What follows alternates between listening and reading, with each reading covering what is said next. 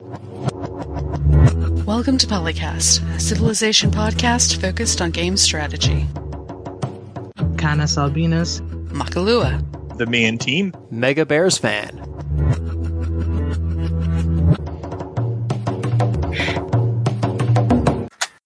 Good morning, internets, and welcome to PolyCast episode 368. I am one of your regular hosts, Mega Bears fan, along with Canis Albinus. I'll get it done sometime, I promise. Makalua. Still trying to figure out why the heck I had my TV set to turn on this morning and wake me up. It's to watch those Saturday morning cartoons. And the Me and Team. Finding some of those frozen tundra cities since before some of you were born. Oh, that's actually true. Even for Candace, that's true. Yes, it is. Not quite. Were you founding tundra cities at the age of 7? Pretty close. Pretty close. No, I was finding enemy tundra cities to finish them off. Oh. I think I was a little older than 7. I by think some of you, I meant our listening audience, not that makes more us. sense because I think I'm not 7 years younger. Yeah, I'm not quite. I'm not quite. It's not quite my birthday yet. A couple days yet. Oh, congratulations! Yeah, thanks. More age. Survived another year. Well, that's true. It beats the alternative.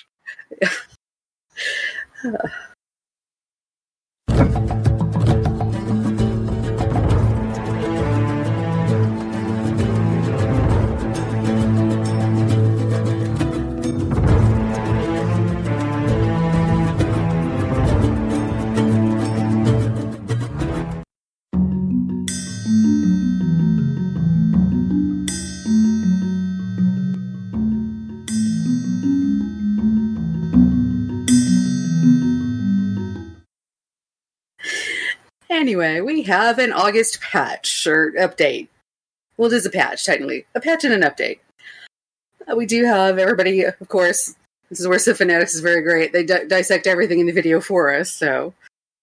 let's see. Wonder Picker, when you're doing the games, because there's a lot of them, achievements that are dependent on you having the wonder in the game, and you might not know until, 100 turns in whether it's there or not. And you're like, we're meaning national wonder specifically in this context. Natural. Yeah. Yes, natural wonders. Sorry. Should have said that. See, that's interesting. Was there a way to filter out, AI citizen leaders? Because that's something I've been wanting for quite a while now. No, and that was the first thing that was mentioned in the Twitter replies. Okay, can you do that for city states and leaders next? Yeah, could you? That would be great. And then... Yeah, go ahead.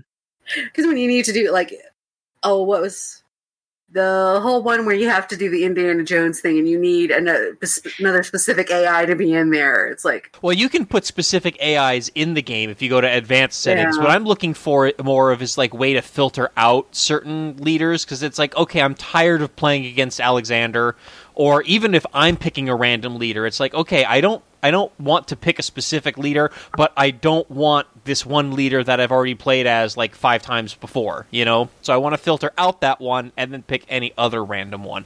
Or I just want to pick one from the new DLC, or I just want to pick one from the latest expansion, or I just want to pick one from the vanilla game. Filters like that would be nice. And when you're doing the random assortment of AI against you, you're so sick of that. You said, or Ethiopia is so powerful right now. It's can you not? Yeah, please don't give me Grand Colombia and Ethiopia. Yeah, not the same game. Oh, God. What was that achievement in Civ 5? You had to pillage an Egyptian burial tomb with an archaeologist, with a German archaeologist within 2 tiles or something? Yeah. It was very complicated and involved. I think everybody that got that set it up in a multiplayer game, had a friend, and then they swapped sides and did it for the other person. Well, it's either that or you just, set it all up in World Builder, maybe, and then just play. Oh, yeah. I did that for a lot of strategy guide testing, and I think I got an occasional accidental trophy just because I happened to set things up so that I was like, like some of them are for like pillaging improvements with the specific unit, like a unique unit or something for the unique units that are specialized for pillaging and hit and run attacks, and I accidentally may have gotten a few of those just by setting things up in World Builder just to like test how it all worked. Oh. Guys, you could make any sort of randomization setup you want in an Excel spreadsheet. Oh no. I don't want to Excel spreadsheet my Civ game. Mostly because that would require me to install a version of Excel that could run with hex grid. I mean, you could just use the freebie software that's like Excel anyway. It's not like we have very involved formulas for this sort of stuff. Speaking of which, is there such a thing as Excel for a hex grid? I don't know. That's a very specialized use. I think hex grids still have like an XY coordinate, so it just works a little different than a regular XY Cartesian coordinate. It is definitely something you can do with other programs, but I don't think Excel can do it well. And I think in the case of the Civ games, I think it's a lot easier to map the hexes to an XY coordinate grid because it is a rectangle. It's not like we're playing on like a soccer ball or something. Yeah. Yeah, that's true. So it is literally just rows of hexes. So you just number each hex in each row and then tell what row it is, and you have yourself a grid. Civ maps are kind of like those signs in the UK that have the footballs on them, that even though they look like footballs, would not be possible geometrically because of the amount of space shown on them. I forget which ones those are. No idea what you're talking about. You can RNG sort the leaders and just not pick the ones that you don't want as you go top down. And not only that, you could put this right next to your microplanning spreadsheet work. So it's great. Civ on one screen, spreadsheet on the other. Oh boy. I already do that, though, when it's not a Civ spreadsheet on the other monitor. Well, what do you mean? I have a spreadsheet open on one of my other monitors that's just like, this is the amount of things you have to pay attention to while this is going. And they are not Civ related. They are more, this is the number you need to watch at this point. Statistics stuff. But I have the Civ game going on the other monitor because I'm bored. Well, in that case, you'll just have to add a new tab to your spreadsheet. Civ microplanning. Oh dear. Oh yeah. I mean, you need to know what one turn you're planning to finish that Oracle Wonder, for example. Well, it's always turn 40, isn't it? Not always. You might be able to shave off even 2 turns if you chop with that worker. Well, you're not going to be able to chop with forest fires last longer. Well, if you chop down all the forests can't burn, can they? Well, you're not chopping down all the forests in the world because the AI still has forests, and the forest fires will still last longer. Hey, that's another thing in this update. That is true. We never did find out whether or not they fixed the thing where satellite strikes and forest fires became natural disasters only, because they disappeared from the base game after the Ethiopia patch. Boo. I don't know how I feel about forest fires lasting longer, because again, we're thinking about turns and the scale of turns. Turns. Like a 4-decade forest fire is a little much, in my opinion. California the last 20 years?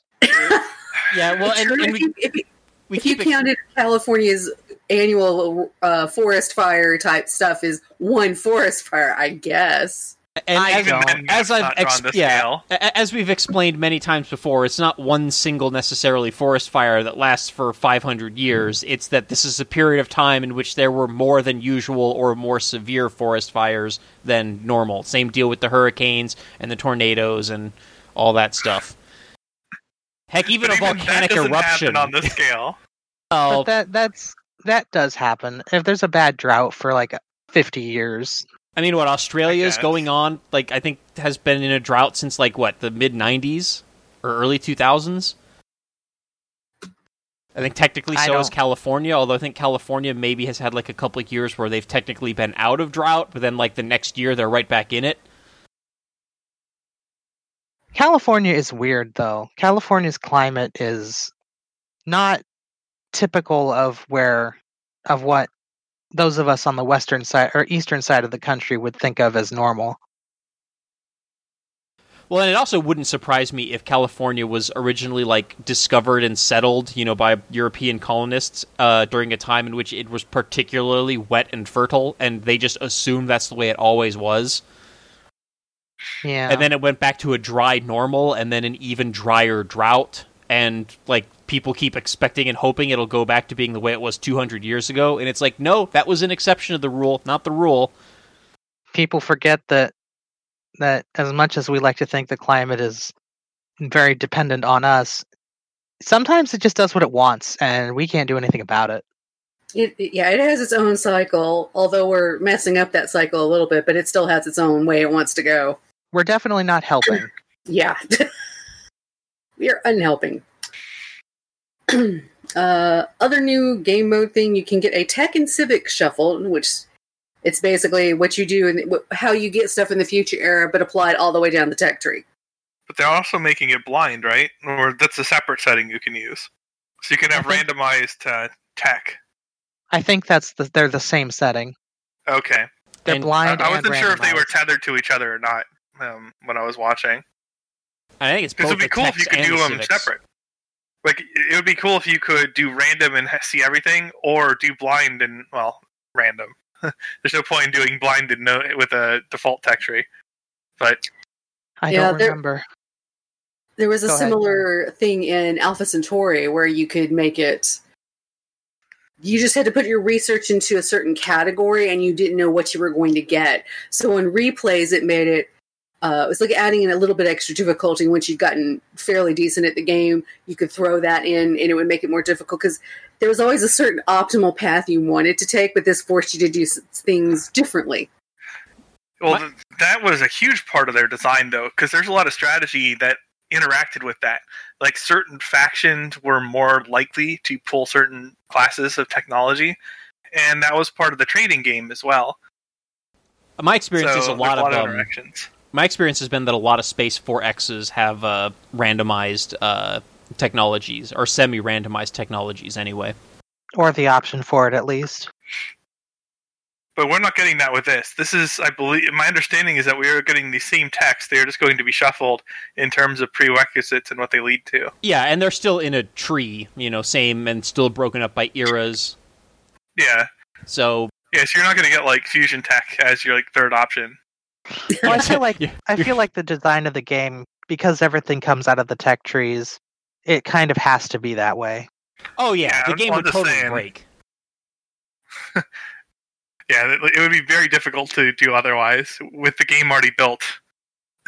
and even with shuffling techs, even in the small scale as in eras, like, it's still possible to run into issues with like unit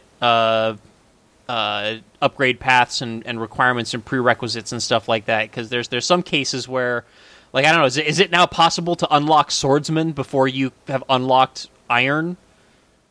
Is that something that's possible now? I would imagine it probably is possible. Yeah.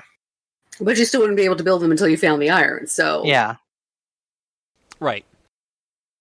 I guess it's giving a shuffle mode, so you... maybe to help you not fall into the I'm going to research the same things in the same order every time. Because it does feel like when we do the multiplayer game, with a couple of exceptions of depending on like which civ I get, and I'm just plugging in like the next like 4 or 5 or 6 texts, like just go through this and get back to me later. And the same thing with the civics. Go through this little tree and get back to me later. So this might force a little more prioritization, I guess. Yeah, I've talked. Interestingly, you can like trade for iron and build swords without knowing where your own iron is in that scenario. I think you can do that. I think you can do that even in normal. Like if the other AIs are accumulating resources, I think you can buy and sell them. And you can also, if you're suzerain of a city state and the suzerain has unlocked it and is improved it, I think you get the resource as well, even if you have not revealed it. I don't think so, actually. Now that I'm thinking about it, because the symbol doesn't show up in the corner until you know what the resource is. Well, in most cases, by default, you would have the tech for the resource with that before you get the tech for the unit. Although that's not true for oil stuff. Right. Oh, yeah, because we have the one great leader, great person that gives you that. Yeah. Oh, you're right. So I think I'm wrong About what? about what I just said about it only being visible once you know the. I think it's an or thing where if you've revealed it or you have some of it, because you can also get resources from goodie huts now. So every now and then you walk onto a goodie hut and it just gives you like 10 or 20 horses or iron or something like that. And if you capture a city that has an oil well and you don't know what an oil well is, I don't think it destroys the oil well. You Isn't there mean the just city a well there on a blank tile? Okay, if you're at war with a civilization that has an improved oil resource, and then you capture their city, but you don't know what oil is, does it destroy the resource, or not the resource, the improvement? I don't think it does. I don't think so. I think there's just a well there on a blank tile that does nothing for you. Well, the well might still generate improved yield, because I think that's just inherent to the improvement, whether you can see the luxury or the resource under it or not. But yeah, that's an interesting edge case that I don't think I've ever actually come across in the game, usually because I'm ahead of the AI civs and all that sort of stuff. Especially by that point in the game. By the time oil shows up, you're either in charge or I've restarted the game. or you're dead, yeah. Yeah, so pick one. But yeah, I've been in the last few episodes. I've talked about how the scenarios or the little custom modes that they've added, the secret societies and apocalypse mode, didn't really appeal to me all that much because of how fantastical they are. But this tech and civic shuffle is something that I might actually play. Well, that's good. Everybody, see, there's something for everybody. Yeah, they finally came. I'm guessing this is one of the ones that they talked about as being one of the historical inspired ones, I guess. Certainly the closest we've. Isn't it, or is it just an option? I think it's just an option. Yeah. Oh, like in the advanced settings or something? I think so. Okay, well, either way, it is more likely to get more play from me than either Secret Societies or Apocalypse Mode, which I still have yet to actually play either of those. So, Apocalypse Mode is really fun. You just have to remember, don't settle on rivers. Right, unless you have the Great Bath, and then you could just exploit the heck out of it. Yeah. And then some. We also got what is this? Unspecified government plaza changes. Okay. I mean, I guess it's like, we're changing some things to government plaza. You gonna tell us? Now you can find out when the patch happens. Maybe they added more than just 2 buildings to it? Well, there's 3 for each era, or for each government type. Maybe they're adding a 4th building for the 4th tier. It'll be more interesting when we find out what it is. Yeah, I was going to say I hadn't gotten that far in a game in a while, so I was like, oh, that's right, there is a tier 4. And just other... Government Plaza. I was thinking of the new district, the... what the heck was it called? Diplomatic Plaza. Yeah, I was thinking of that one when I said adding more than 2 buildings. Yeah, it could use a 3rd building, I agree. But I don't know what the heck it would be. Or at least some alternate options, for the 2 buildings that are there, so you actually have, like, a choice to make. And a bunch of also unspecified. Well, we've made some balance changes. You want to tell us about that? No? Okay. It's in patch notes. All right. We'll find out when the patch comes out. We can read the patch notes. I liked how they did the second tweet that was like, okay, besides disabling the Cliffs of Dover, what do you want to do first? Do people not like the Cliffs of Dover? It's apparently the most hated natural wonder in the game because it looks like you can improve it, but you can't, and it gives worse yields than a regular tile. Oh. Well, yeah, no natural wonder should give worse yields than a regular tile. Like, that's... I don't know, man. Their mountains are not high yield. No, but usually the mountains have other bonuses. Like Matterhorn gives you the Alpine bonus. And a lot of the mountains have adjacency that they yields that they give to the tiles around them. So that's true. It kind of annoys me when you can't build an aqueduct to a mountain. I mean, personally, I think my biggest issue with the Cliffs of Dover is that it's even harder than usual to build a national park on it because one of the tiles is likely to be in water, and the game won't let you build national parks in water. Just one of the many, many, many ways in which the national parks are just way too restrictive in Civ 6. They should be able to be rotated. I think what they should do is they should just give the naturalist 4 charges, and you just put the national park tiles on whatever tiles you want as long as they're adjacent to each other. That would be about like what they're doing in Indiana with the national dunes. They're just buying random property and making it part of the national park, even though it's not contiguous at all. Yeah, well, in the game, it should be contiguous at least, and it should be like each naturalist should do like one, national park. So the one naturalist has to have all 4 tiles, be connected. But that's how I would have liked to have done it, and it should be able to spread between multiple cities.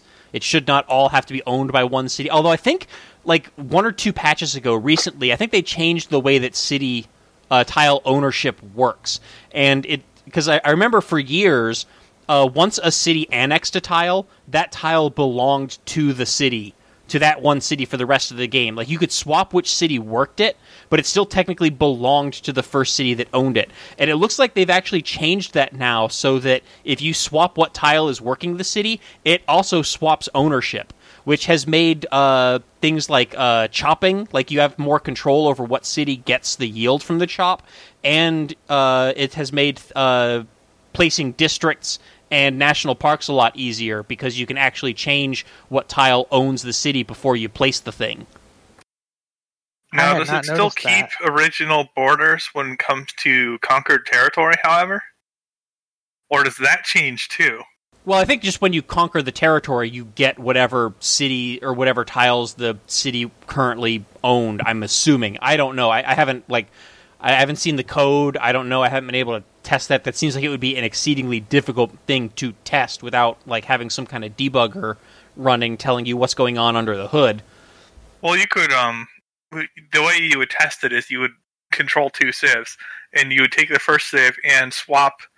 Well, you would make a save, and then you'd conquer the city, and then you would load the save, and you would swap which city is holding the tile, right? And see if that changes the borders after the conquest compared to the first go. Yeah, that would be one way to test it. Well, there you go, Phil. You just gave yourself homework. That's true. I could do that. I'm not sure I will, but I could do that. I was only asking because I'm curious, right? Like, if you guys had observed that, but if not, well... Yeah, I don't know. I haven't specifically tested that, but I've noticed it in single player is I'm suddenly able to do that, and I don't know when that happened, but it happened sometime around when the first New Frontiers DLC content came out. Because I noticed it while I was playing around with the Maya, because I was wondering like how hard it is to optimize district placement with the Maya when you're packing the cities in so tight, and like the cities just start annexing tiles. And I was like, oh crap, am I gonna like screw myself over to where like I can't build districts in certain places because like the wrong city annexed the one tile, that I need to put that like theater square in between the 4 other districts. And then I was playing around with it, and I was like, wait a minute, it's like changing which city owns the tiles. It didn't used to do that. Maybe it was added when the Maya DLC came out. Possibly. It would have been required to fix it. Yeah, maybe.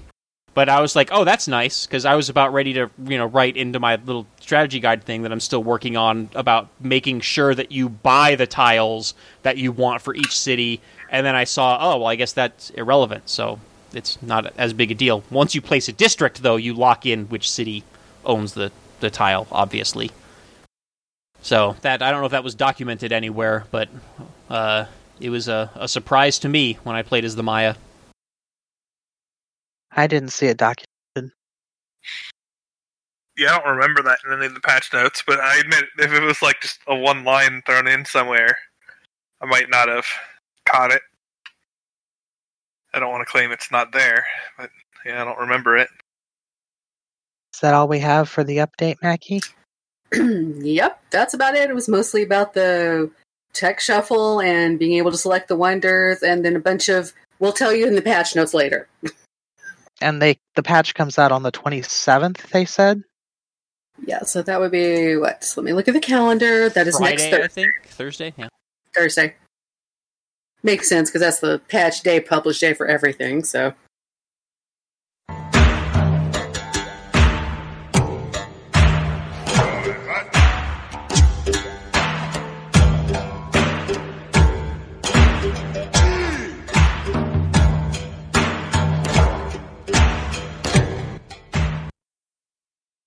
Okay, so is that Pot Warney?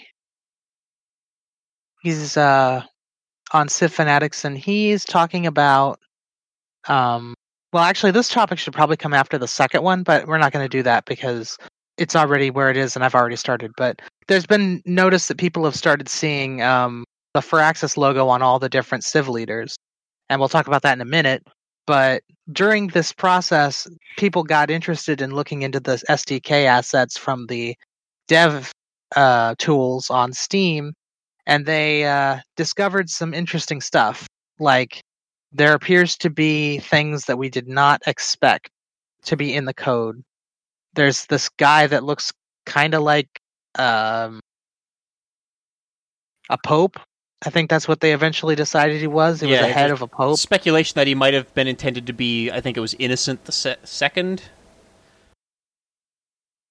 And they found references to the city-state of Genoa as a separate civ. And they were thinking he might have been the leader of that civ. Could have been leader of that. And then there were also, like, what is the... My brain is not functioning properly. Assets from a Popeye-like character, because it's like a sailor hat and a pipe. And they were just kind of floating there in like it was attached to a head. Someone suggested it looked like Douglas MacArthur. I'm speculating maybe it was supposed to be like an early 3D model for the Great Admiral.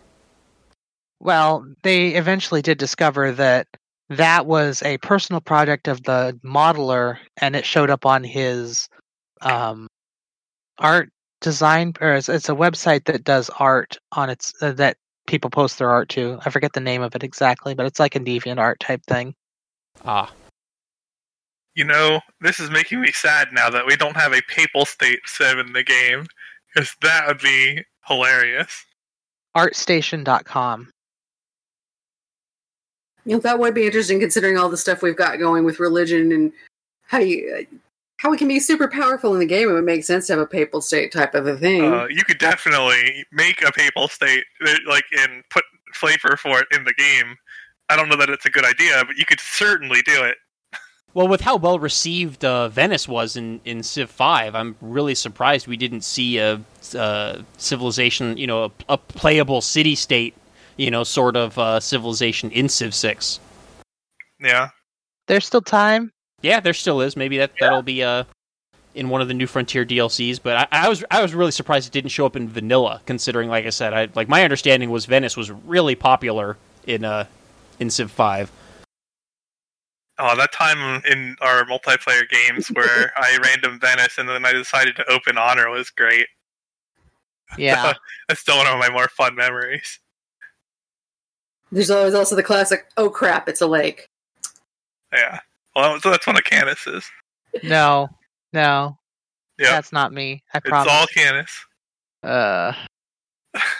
I was so excited to get my boats out, and it was a lake. I'll just build a canal, obviously. Lol. Yeah, in this game you could just build a canal, but back then, nope, not so much. Not back then. So yeah, there were references to an archaeologist, lead space archaeologist they call Archie. And then they were able to put the skin, because there was just flat textures of skins, and they were very creepy because when you put them on a model, the eyeball was the top of the head. Very Lovecraftian. Yeah. The guy, they suggested he looked like Churchill or maybe Khrushchev.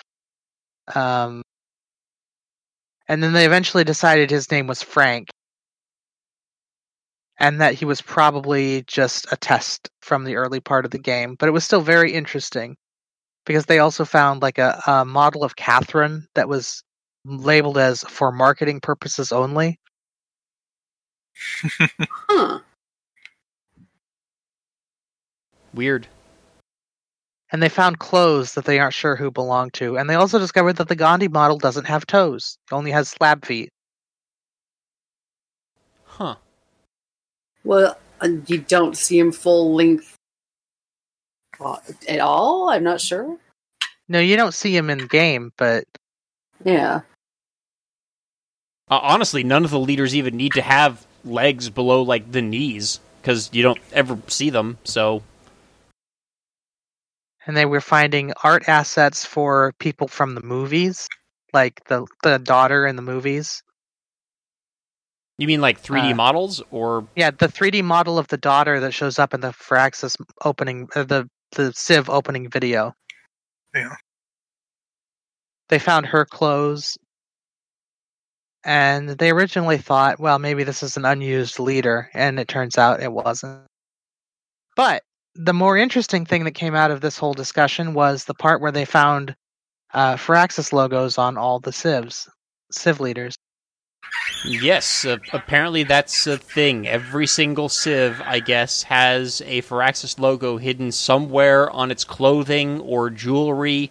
I haven't seen pictures of all of them. I know this. I think this started on Reddit with someone who circled it on 3 leaders, on Frederick, what's your name? Gijara? Is that how you say it? Of Indonesia. Yeah. And Jayavarman from Khmer. Yeah. And I guess people went and dug further and said, no, it's on every leader somewhere. So, have fun looking for it. This actually was suspected years ago, and we didn't have the dev tools then. And now that we have them, they figured out, oh yeah, it is on all of them. I think I remember when the Khmer and Indonesia, because they were, I think, in one DLC pack, and they both had it very clearly. And there was, people were wondering at that time, though, does just every leader have this on them, or is every leader going forward going to have it on them? The funny thing was, this got re-brought up, not because somebody made a post somewhere, but because the Civ Twitter actually tweeted to a picture about it. It's like, here's a hide and seek, or not hide and seek, but Where's Waldo game for you? Find all the logos on the Firaxis logo on all the leaders. Yeah, scavenger hunt. It did finally turn out, I believe, that some of them were literally impossible to find because they were hidden by the geometry. Like, yeah. I believe, who was it? Maybe one was Wilhelmina? painted on Gandhi's missing toenail. No, I mean, that would be funny, but no. I think it was Wilhelmina. It's like the top of her umbrella. Yeah, you're never going to see that in-game. Well, maybe. I think she does have one animation where she holds it out in front of her. She does hold it out very briefly. I think like when you first meet her, she kind of puts it down and for just a couple of seconds. And I think also if she gets mad at you or there's declaration of war, I think she like closes the umbrella and like points it at you or something. I think Eleanor's is inside the cup she carries. Yeah, I don't think she has any gesture that would ever let you see the inside. I think there's a couple of them that are functionally behind the camera, according to this person. I don't know how that would work, but... Yeah, I'm trying to think of if there's any leader that's like holding something that's always behind the camera, and I can't think of anything. Unless they're talking about like Montezuma, I think, has like a giant staff or something like that, and like maybe the only time you would ever be able to see it is if he pointed it at you, but maybe if he points it at you, it goes behind the camera. Yeah.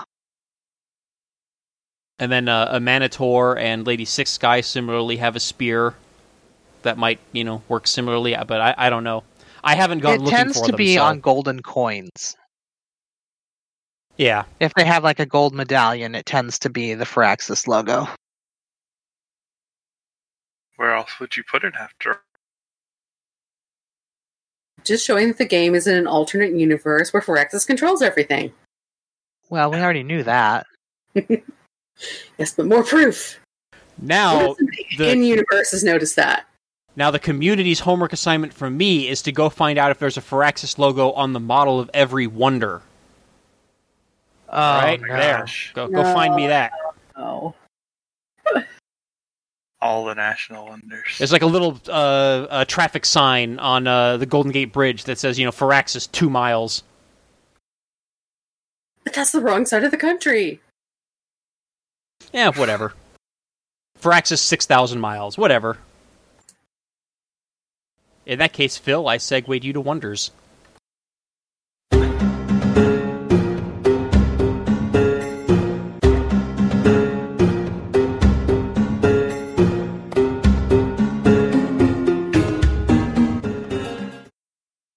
Okay, so this is Wonder Tier List by Potato McWhiskey, but fortunately, looks like Tiki Pie made it in text form, so you don't have to watch the whole video to see the tier list. However, it's been a while since I've seen this tier list video. My understanding is that he was rating this in the context of D&D games. Yes. So this will be colored somewhat from that, because there's some wonders that you just can't realistically get on high difficulties. Or and that they just tend to completely be aren't they worth tend to getting. be lowly rated on this list. Yeah. Yeah, even though, like, in a vacuum, if you could realistically attain them and you didn't know that you were going to fail to get it if you tried, it might have been a little higher on the list. Yeah, my go-to would probably be the Colossus. That's like a free trade route. And, trade routes are really good. But that's way down in, like, Tier 5. I don't know that it's free if you have to build the wonder for it, but... Well, I mean, there's other bonuses for the wonder, too. But it increases your trade route capacity, which could otherwise take a while to do. I mean, districts are also pretty expensive, and then you have to build the market as well. So is the Colossus really all that much more expensive than a commercial hub or harbor with a market or lighthouse, and then also spending the time building the trader unit? Yeah, although there's the risk you lose it, too. And it's also at a totally different part of the tech tree, so, you can get to, what is it? Is the Colossus with sailing, or is it with shipbuilding? One of those, but it's like, you don't have to go through currency to get that. Yeah, I'm going to be honest, I'm not too good with memorizing all the wonders, because I usually build the military units wonder, so I don't know where they are in the tech tree. In our document, there is a second link that goes to a list of wonders that has all their stuff on it. Yes, okay. Very helpful, because this web post that we're looking at does not have any descriptions of what any of the wonders do. I see. So, okay. Tier 1. Oracle, Pyramids, Colosseum, Mausoleum, Killa, Kasiwani, Forbidden City, and Ruhr Valley. What do you guys think? Those are all pretty good. I don't know what Museum of Halicarnassus does. it's changed several times during Civ 6's life cycle. I think right now it's something like bonus Great Admiral points, and like every water tile generates culture or something like that. Is this the current list you've linked? I looked it up here. So it is science, faith, and culture on all coast tiles in the city, and all great engineers have an additional charge. Yeah, at one point it used to be like you get a free Great Admiral, and it was crap. Yeah, it's changed a lot. I was a little surprised to see, like, when he was going through, but then he talked about it a bit. I'm like, that's not what I remember this doing. Yeah. I do remember him mentioning it in the video, just because I remember it being terrible, and then he put it high, and I'm like, wait a minute. But yeah, these bonuses are actually pretty good, so... Yeah, they are now. I do think it's interesting that the Colosseum shows up in Tier 1, but the Estadio do Maracana shows up in Tier 3, even though the stadium is like the same thing but better. I guess just because it's a late game wonder, it's not as good to have. It's late game, it's very expensive, and you have to build the stadium to get to it. Yeah. Whereas the Coliseum, you only need the actual... The district. District, or do you need the building, the arena also? I don't think you need the arena. I think you just need the district. But I think all the other... On flat land adjacent to entertainment complex. Or with an arena. Yeah, you need the arena, yeah. Yeah, I was going to say, I think all the other like wonders that require a district, I think also need the first tier building in that district as well. Like the Great Library needs a library and so forth. The Colossus only needs a harbor district. Yep. Yeah, the problem I always have with the Colossus is that I always try to build my harbors like adjacent to sea resources, so I would need to like harvest them in order to build the Colossus, and it's like, Then I lose my adjacency. So the ideal placement for your harbor is not the ideal placement for the Colossus a lot. Yeah. Speaking of the Colosseum's high ranking, this is going to be a trend throughout this, is that wonders that are available earlier in the game are going to be rated higher, and in contrast to availability, relative to AI tendencies, that's going to hold true for every difficulty. Things that actually confer a benefit for a larger percentage of the game and influence your snowballing are just going to be inherently more valuable than things that come later in the game. Yeah, except like anything for Renaissance and later is just inherently going to be worse than classical. Except, of course, for Stonehenge, Great Bath, and Hanging Gardens, because good luck building those on any difficulty above, like, King. Yeah, but if they were, like, if you could get them, they would be higher. Yeah, if you could get them, I mean, obviously they're good, particularly the Hanging Gardens. But, yeah, like, good luck. So, if you could get them. Ironically, all three of those wonders are in the 6th and 7th tiers. Yeah, I think Hanging Gardens deserves to be a little bit higher just because I think it's a very good one. But yes, on higher than King difficulty or higher than Emperor difficulty, good luck building it. Yeah, he plays on deity, so... Yeah, I mean, I've started... That wonder basically doesn't exist from his perspective, and that's how it goes. The one thing, though, is that for something like the Hanging Gardens, that's one that you can take from another player and basically get the full benefit of it. The Stonehenge is different, because the Stonehenge gives you that immediate benefit of the Great Prophet. So once it's built, there's no point in taking Stonehenge from someone else. But Hanging Gardens and the Great Bath, like, you can... If your next-door neighbor builds it early in the game, and you take it from them, you essentially have that bonus for the whole game. So I think that could also warrant moving those up maybe higher if you take that into consideration. Yeah. You do get a little bit of faith from Stonehenge. It's not completely worthless to conquer. Well, right, but the majority of the benefit is gone. The bonus that makes Stonehenge worth having is, which is basically being able to found a religion for free, is, something you don't get if you capture it from the other player. And also, since in Civ 6 you don't get the bonuses of having a holy city by capturing the other player's holy city, it's, again, like, not worth, I mean, if you're going to capture the city anyway, then capture the city, right? But you're not going to, it's not going to be like, oh, yay, that city has Stonehenge, I need to get that city. That is something I missed from Civ 4, by the way. As the holy city status. Yeah, if I take the holy city, why can't I start spreading their religion if I didn't make mine? Yeah, in Civ 6, if you did not found the religion, you are eliminated from religious victory. I mean, you can still spread the religion, you just don't get, like I said, the benefit of... I don't think you get the founder bonuses, and I don't think you get the ability to win the religious victory. Yeah. It's okay. I do think that given actual history and the relevance of holy cities and everything, it would have been cool to still have that be a thing in the game, controlling founding cities of religions and such. But whatever. Yeah. I mean, you kind of would also think that maybe capturing all of the holy cities would also be a de facto religious victory. I mean, you're probably like one or two cities away from a domination victory at that point anyway, but you kind of won religion if you control all the holy cities. Anything else to say about the Tier 1 wonders? I mean, they're good. I never get to build... good for a reason. I never get to build Ruhr Valley. That's one of the late game wonders that the AI does always beat me to. Really? Yeah, well, for one thing, I never plan for it. Like, I always forget that it's there, and I don't plan for it, so I don't have, like, a readily available place to put it. I forget what its requirements are. It needs to be adjacent to an industrial hub, and there's, like, something else. I don't remember what. On a Must be river built along with a a river. factory. Yeah. I tend to build my industrial hubs, like, in the middle of, like, mines and quarries and stuff like that, and then they're not adjacent to the river.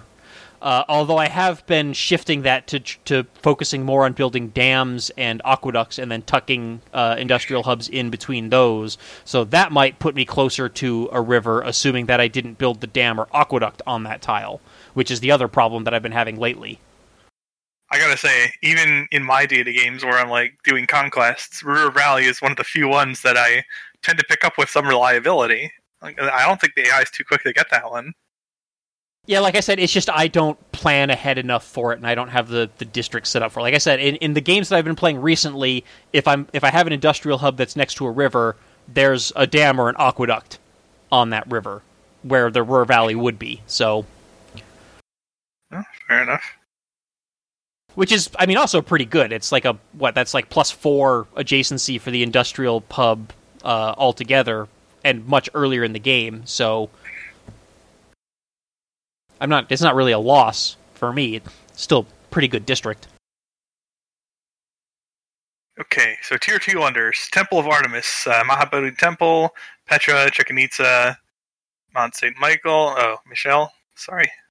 Eyes are bugging out on me a little here. St. Basil's Cathedral, Big Ben, Oxford, Eiffel Tower, and Cristo Redentor. A lot of victory-dependent situational wonders in that list, but they're all good for their victory type. Yeah, and I think that's why they went down to Tier 2. It's because they're very, very good in situations where you need them, but then if you don't, they're just kind of eh. Yeah, these are all of like the terrain-specific ones. You've got the Petra being the desert one, the Chichen Itza being the rainforest one, St. Basil's Cathedral, which used to require tundra, but they removed that requirement, even though I think it still buffs tundra. It's basically tundra Petra, unless they change the bonuses of it too. St. Basil's Cathedral does buff tundra. Yeah, but it also gives 3 relic slots and 100% religious tourism in the city. Must be built on a tile adjacent to a city center. Yeah, when that wonder first premiered in the game, it required tundra tile adjacent to the city center. So it was basically just tundra Petra, and then they removed that requirement and I think added the relic slots, because I guess people didn't like having a tundra only wonder. I thought it made sense, but Edmondson Scott.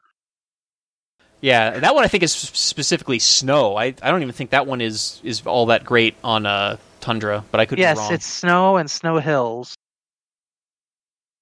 next to a campus with a research lab. So good luck getting that. Right. I mean, I'm sure there's some AI cities where you could place it. It's super easy to build. The question is it worth putting a sitter? Yeah, the question is whether it's worth putting a city in the place where you would need to build it. Maybe it'll finish before you finish the game. Yeah, that's what I was going to say. Yeah, that's the other thing, too. As expensive as it is, and as not a lot of production sometimes you have with the cities, where it would be a place where you could put it, and since you would probably only be considering it really late game, yeah. Okay, Tier 3. Great Library, Jebel Barkal, Hagia Sophia, Alhambra, Angkor Wat, the Petito Palace, Venetian Arsenal, Orshagaz. There's the research station here in Tier 3, so he actually has it pretty high. And then Estadio de Americana. Yeah, I'm surprised to see the research station as high as it is. I wonder what his justification for that is. Like, I watched the video, but it's been so long. Yeah, I remember really watching good the video if you can get it, but getting it is the hard part. Well, right, but I mean, didn't we already say earlier that pushed things like the Hanging Gardens down way low? Like, I would say the research station has the double problem of it being hard to get and also being so late in the game that it's, like, irrelevant. Yeah, it is kind of late game. I guess he put it where he did for science victories, because if you're going for science, you're going to be going through the tech tree pretty decently, and then this is just a nice pick up to shave turns as you close it.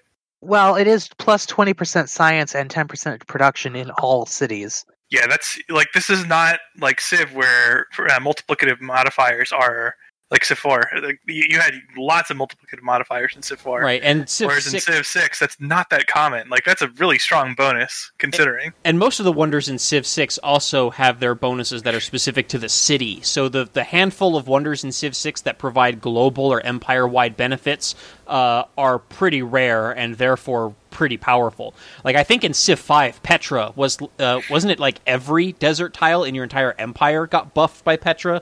Or was it still just the one city? No. Yes. It might have still just been the one city. Or maybe it was originally your entire empire, and then they nerfed it to one city because it was too dang strong for... I don't remember it being all, but I might have missed that part. So yeah, I could see, like, if you're pursuing this, you would have no trouble beating the AI to it, even on deity. Because, like, you would need to invest in a city to the point where it has production for it. But that's worth it for this kind of benefit if you're going down that late in the tech tree. I think the bigger surprise for me in Tier 3 is the Venetian Arsenal. I mean, yes, it's like double units, but like, are naval units really all that great? That this should I think its rationale for that is like, it's either worthless so you don't build it, or it's freaking amazing, top tier wonder on some types of maps, in which case it's an obvious play. But even then, if you're on an archipelago map, like, a lot of times you're probably already going to have the Navy, right, in place by the time that this wonder comes into play. So I'm still questioning, like, how much benefit you get from it. The biggest benefit, I guess I could see, is you build a bunch of stock naval units, and then you combine them with your older units for corps or not corps and armies, but was it fleets and armadas more easily. Is probably the best use for it. Doubling out into getting your frigates and then doubling every frigate you're doing and then turning those into fleets and armadas, and it's still good even if you had a navy to start with, because it lets you be an even stronger navy. And sometimes on the deity, when I've watched other people play, because I don't play deity that often, but you need the extra strength. Yeah, I'm just wondering if, like, how many games is that, like, really going to be so good that this deserves to be as high as Tier 3? I mean, I'd probably... situational, though, right? Yeah, like, so, when it's good, it's really good, and otherwise you ignore it.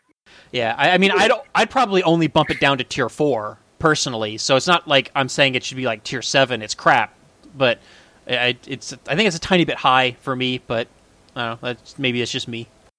And I like building navies in Civ 6. So, that's coming from someone who, that unit or that wonder is like, right up my alley. And even I'm like, eh. Fair enough. If the AI got better at using navies, then I'd bump that up. So, Tier 4, Terracotta Army, Meenakshi Temple, University of Sancor, Great Zimbabwe, Casa de Contrastación. Oh my god, I cannot pronounce that properly. Concepcion? No. Contrastación, I think, is how it would be. Concepcion? That extra A is just hard for me to parse. Taj Mahal, Bolshoi Theater. Those are the Tier 4s. Terracotta. Honestly, I don't know what some of these do offhand. Terracotta is an interesting one.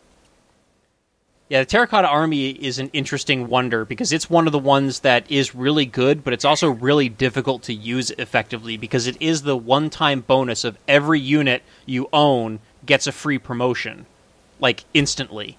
So if you build the Terracotta Army at a time when you don't have very many units, because it's available fairly early in the game. It's I want to say, is it bronze? Is it as early as bronze working? It is very early. It is pretty early, and the AIs go for it pretty reliably, which means you do kind of have to, like, not necessarily beeline straight to it, but you've got to, be planning for it, right from the start of the game and get your encampment district out early and make sure that it's, I think it requires does it require flatland or hill or something like that? I think this one requires flatland. Flat grassland. And Alhambra requires hills. Black grassland or plains adjacent to encampment with a barracks or stable. Yeah, so if you build it too soon, like, you basically don't get any bonus from it. Or, the bonus is pretty negligible. And then if you wait too long, then the AI beats you to it. So this is a really tough one to balance. All archaeologists from the owner may enter foreign lands without open borders. Did not know that. It's interesting. Not usually hard to get open borders with the AI, but... I mean, if you're warmongering, I guess, then good luck getting any deals with them, because they just instantly denounce you as soon as the previous denouncement wears off. If you're warmongering, you have a way into their lands without open borders anyway. If you're warmongering, you're not sending archaeologists anyway, so, yeah. But yeah, I guess that's also a very victory-specific one. So it's weird that this is also one of this like weird thing where it does like two very different things. Yeah. And it's also, like, the longer you delay it, the better it is. So that's also an interesting interaction with that one. Right. I don't know. I feel like the AI gets it fast enough that I don't care about it in most cases, but it is nice. Oh yeah, it is very good if you get it and you already have a sizable military. And one of the things that's worth pointing out is it's not just land units. I think it gives the promotion to like naval units as well. And I guess hypothetically it would give a promotion to air units, but this Minakashi Temple is a faith thing. That's why I'm not too familiar with it. Isn't that the one that gives you warrior monks? I thought warrior monks were it gives you 2 gurus. Oh, gurus, okay. Yeah, warrior monks come from the other wonder, don't they? It's one of the other ones, yeah. Maybe it's. I was never impressed by the religious combat units. It's the shoot Kotoku Inn. I think it's tier 5. Yeah, that's it. Yeah. And then I think the Mahabodhi Temple was like free apostles or something like that, which if you have a religion is really good. I think it's 2 free apostles. And also 2 victory points. Right, so yeah, you can enhance your religion twice, or send them out to convert a couple cities real quick. So the Mahabodhi Temple is really good, like probably the best religious wonder in the game, which might be why it's up there in tier 2. Oh, and Mont Saint Michel is also in tier 2, which is like the best religious wonder, but not really religious wonder. Because it's the wonder that gives the martyr promotion to all of your apostles, so you can just suicide them and then win a culture victory. Yeah. Very good with Ethiopia, by the way, the Mont Saint Michel, because you're going to have enough faith to buy apostles to just suicide for free relics, and still buy enough apostles to convert people. Well, you're probably doing one or the other, though. Yeah, but you could do both, because Ethiopia gets that much faith. Anyway, where were we? Anything else standing out to you guys? Not really. Yeah. Okay, now we're getting to the bottom half here. So tier 5 wonders: Apadana Colossus, Huey Teocalli. That's probably not pronounced correctly. Close enough. Kotoko Inn, Statue of Liberty, and Broadway. A mixture of things that are just kind of mediocre and things that are too late to be relevant. Yeah, Broadway way too late. I mean, if you're trying to do culture, you should have been gathering culture a lot sooner. It is one of the rare places for you to put a great work of music, though, which is helpful. Yeah, there's not a lot of places to put those. I mean, it's basically broadcast centers, and I think they only have 1 slot each, so... Yeah. I think the Bolshoi Theater might also give you a music slot. I don't remember.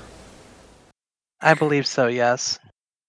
Man, how the Statue of Liberty has fallen. It used to give 2 free settlers, so I think it's better now than it was then. Wait, was it 2? I'm thinking Civ 4 days, when I thought it was a good 4 wonder. free settlers. It was really good in Civ 5, too. Yeah. Oracle's still rated highly here. Oracle's fantastic in Civ 4 as well. I think the bigger fall was the Great Lighthouse. Yeah. I remember that one being like super awesome in Civ 3, where it let all of your units just cross oceans. It was even better in Civ 4. Yeah, to the point where like only the Apostolic Palace was more broken, probably. Yeah, in Civ 4, I think it was something like +1 trade route in every city or something like that. +2 trade routes. Oh my gosh. On coastal cities. Yeah, it was the broken of brokens.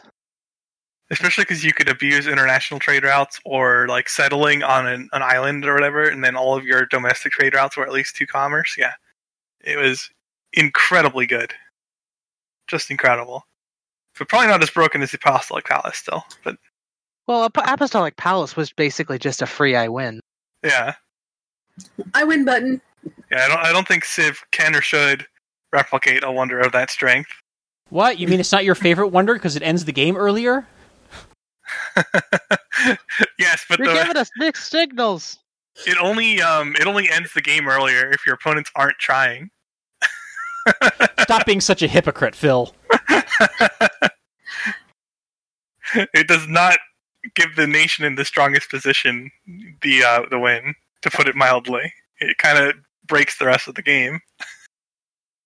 I'm kind of curious what Potato McWhiskey's justification for like actually separating tiers 5, 6, and 7 into 3 separate tiers when tier 6 only has 2 wonders in it. Like I feel like those easily could have just been thrown into tier 5 or tier 7 and collapsed. Well, he started with the S through F thing, and then he kind of placed wonders relative to each other. So yeah, I mean, there's going to be some arbitrary stuff here, right? Like some stuff in like at the high end of F is going to be very close to E tier. I think doesn't grade them that differently in practice. It's just where he put them. Yeah, again, I think there's a lot of really good wonders in tiers 5, 6, and 7. I think some of them are maybe being unduly punished for being early in the game and hard to get. But like Colossus, again, is a free trade route. I think Machu Picchu is also a free trade route. Machu Picchu is not a free trade route. Machu Picchu gives all districts adjacent to mountain adjacency for those mountains. Okay, maybe in Civ 5 it was a free trade route. I don't think it was a wonder in Civ 5, was it? I think it was, yeah. Okay, well, yeah, alright, then maybe Machu Picchu's not as good as I thought it was. But I still think Colossus is better than Tier 5. I think Colossus is certainly better than Huey Teocalli.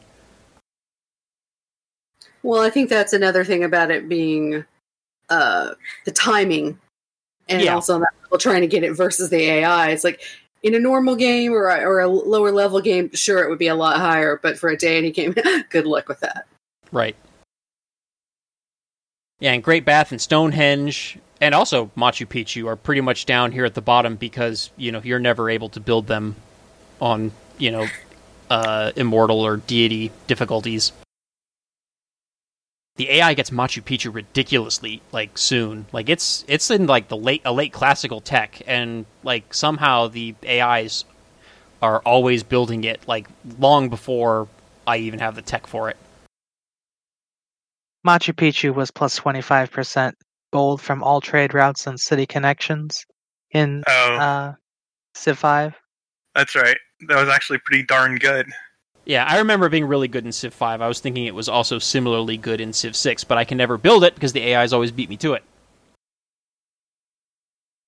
And then, down here we have the poor, lowly Panama Canal and Golden Gate bridges, which are functional wonders, Yeah.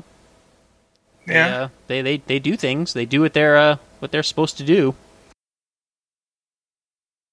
But good luck building either one of them in a place where it's actually useful. Or rather, in a place where it's meaningful. Yeah, especially considering how late into the game they show up.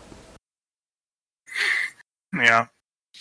Pretty useful IRL, but not for winning a Civ game. Right. Although, yeah, they're cool at least. One of the inflict biggest on people. One of the biggest obstacles that I have to building canals is that the places where canals would be like the most useful are hill tiles, and you can't build canals on hill tiles. And there were many games like early on in Gathering Storm, I think was the one that added canals. Many games early on in my play with Gathering Storm where I would like plan for building a canal on a tile, and then I would research steam power, and it wouldn't let me build it there, and I'd be like, what the heck? And then I would notice it was a hill, and I would check, oh, can't build canals on hills. Dang it, I've been planning for that all game. I feel like the Panama Canal should be allowed to ignore that restriction, just because of how challenging it was to construct in real life compared to other canals. And we're pretty sure it went through a few hills to get there. Yeah. I mean, that's a game restriction as opposed to a real life restriction type of thing, but at the same time, it's like, come on. Well, the terrain through Panama there was not conducive to making canals. That was quite the engineering feat. And wasn't there a bug in Civ 6 where either canals or the Panama Canal allowed naval units to enter mountain tiles and like pop out anywhere else on the map?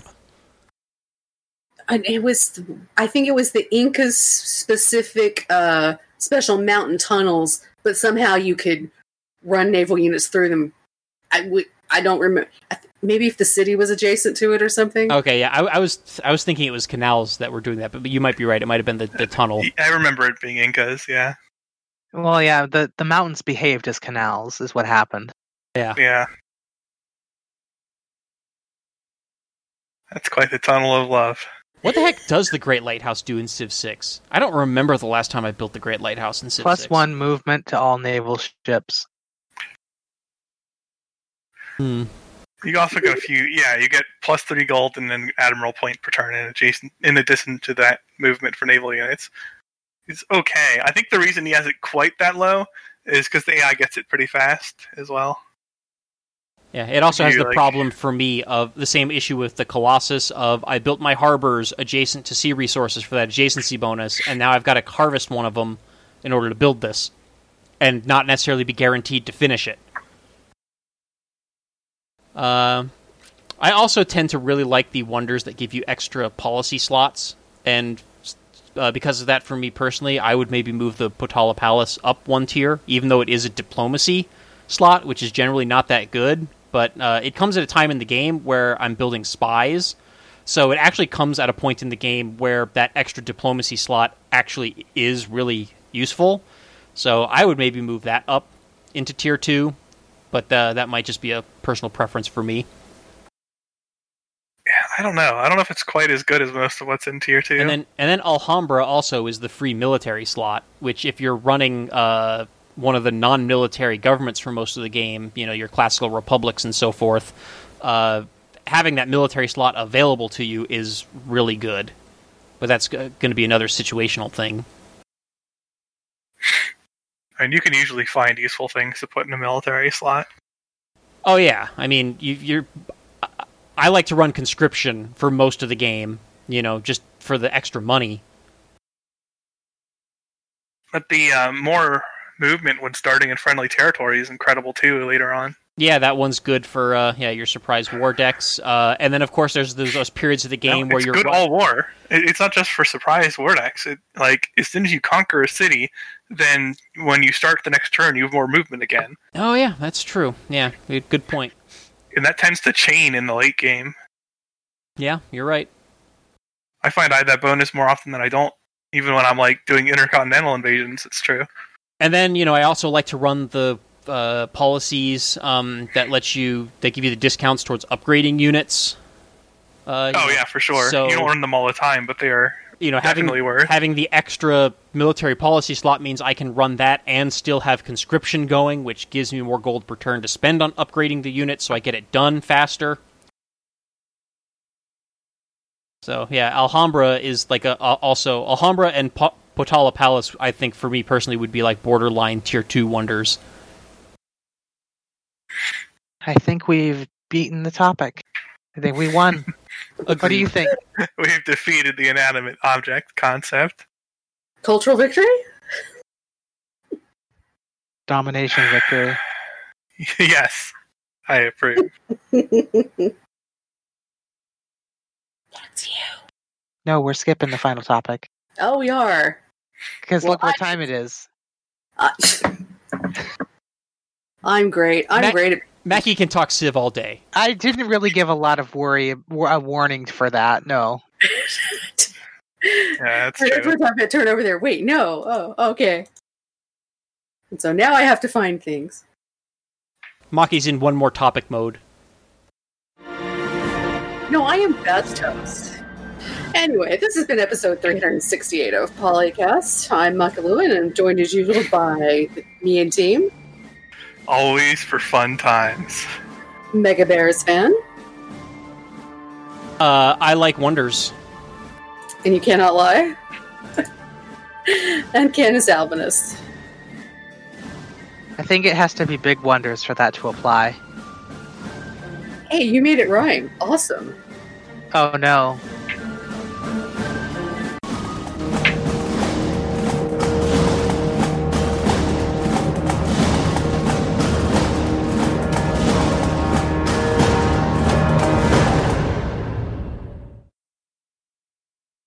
Civilization 3, 4, 5, Beyond Earth, and 6 sound clips. Copyright Take-Two Interactive. Copyright the PolyCast at thepolycast.net. Put that on the tier list too.